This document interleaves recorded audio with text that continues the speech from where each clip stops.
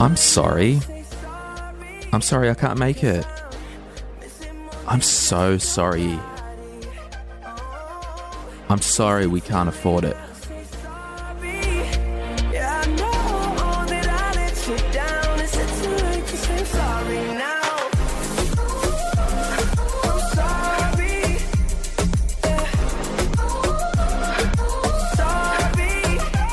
Hey, we need to stop saying sorry to things. I want to really encourage you today to be intentional about the things that you choose to spend your money on and the things that you commit to, and don't say sorry. Okay? I'll give you an example. You might get invited to a friend of a friend's hen's night, for example, and they want to do a trip into the city for, 2 nights, and it's going to cost $600 each or whatever it is. Now, you might be in debt. You might be in hardcore savings mode. The person that you're invited to the hen's night, it's not that close of a friend. I don't think it needs to be this sorry and trying to reverse the guilt that that person's throwing out there on you. I think it's more of a, hey, I'd love to come. I just don't have the money. I'm saving to get a new house. I'm intentional. I've got goals. Or, hey, I've got some debt that I'm cleaning up and I just don't have the money. But hey, if you girls are heading out, I might just tag along, have a couple of drinks, have a meal, but I just can't commit to the $600 or whatever it is, okay? And I think within this discussion about not saying sorry and being intentional with our goals, it's the argument of I'm delaying pleasure to attack my goals, okay? So what I'm going to do today, I'm going to sacrifice the now in order to have a better future. There's a lot of studies that, and there's even ones, I think, when it was a documentary or something where they said to kids, hey, you can have one marshmallow now, or I'll give you a bag in 3 hours. I'm paraphrasing. And 80% of the kids took the marshmallow now.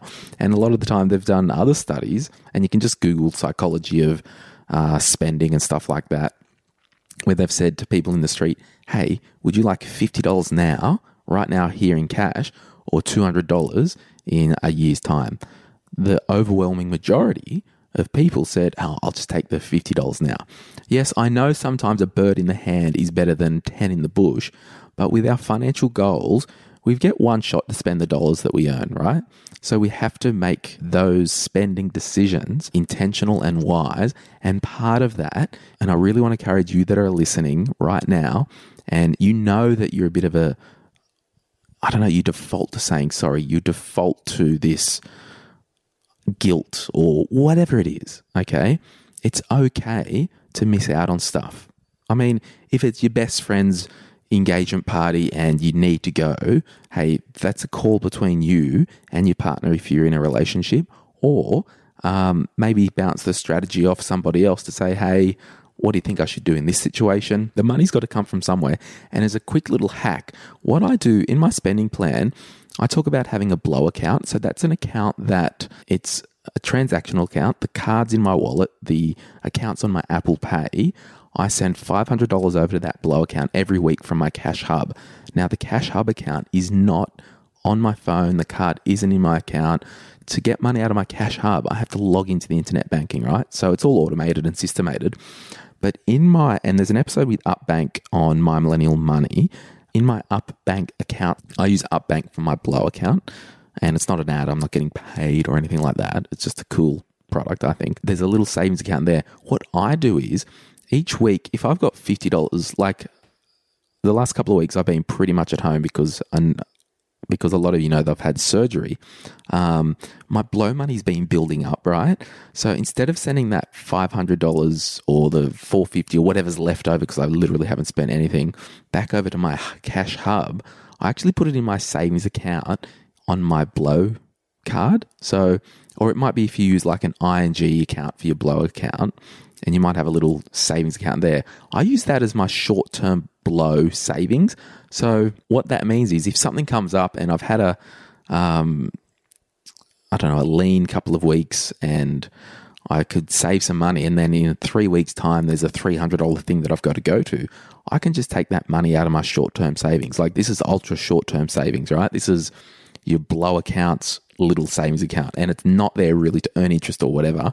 It's just there to build up excess money that you're not using. I will say, if there's a consistent $100 every week that's extra, you probably need to chill out. So for example, in my situation, if I had $100 spare every single week, I know $500, it's ridiculous. I need to just take that down to $400. But I'm talking about just the weird weeks where you haven't gone out as much and there might be $30 left on a Thursday before the money comes in. So just what I do, again, the $500 lands into my blow account every Thursday night. If there's $20 or $30 or $40 left in that account, depending what mood I'm in, I might just leave it in there and it'll build up, or I'll just throw it over into the savings account.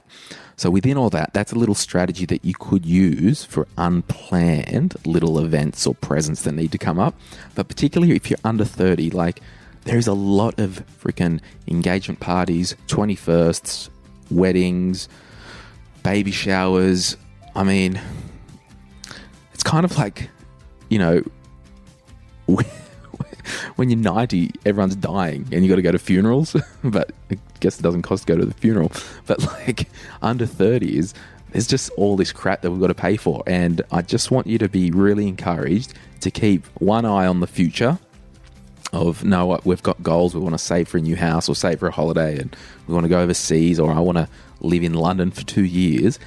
And then one eye on the now. So it's this balance, because I think you always need to be giving some, saving some, and spending some. So stop saying sorry.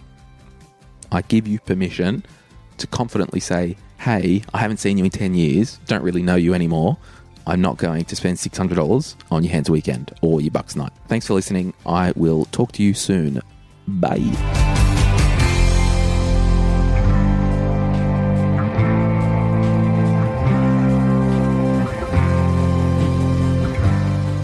If you are after personal financial advice, this podcast is not for you. In fact, it's a general advice podcast. But if you do want somebody to talk to, jump onto sortyourmoneyout.com and click on Get Help, and I'll be able to put you in touch with an advisor or a mortgage broker who can actually sit down with you or have a Skype or a Zoom meeting and really work out what you need based on your own personal circumstances. Any advice in this podcast is of a general nature only and has not been tailored to your personal circumstances. Please seek personal advice prior to acting on this information. Before making a decision to acquire a financial product, you should obtain and read the product disclosure statement relating to that product. Opinions constitute our judgment at the time of issue and are subject to change. Neither the licensee, any of the National Australia Group of Companies, nor their employees or directors give any warranty of accuracy, nor accept any responsibility for errors or omissions in this podcast. Glenn James, Urban Getter Proprietary Limited, trading as Sort Your Money Out, are authorised representatives of Apogee Financial Planning Limited, AFSL 230689. Botox Cosmetic, out of botulinum toxin A, FDA approved for over 20 years. So, talk to your specialist to see if Botox Cosmetic is right for you. For full prescribing information, including boxed warning, visit BotoxCosmetic.com or call 877-351-0300. Remember to ask for Botox Cosmetic by name. To see for yourself and learn more, visit BotoxCosmetic.com. That's BotoxCosmetic.com.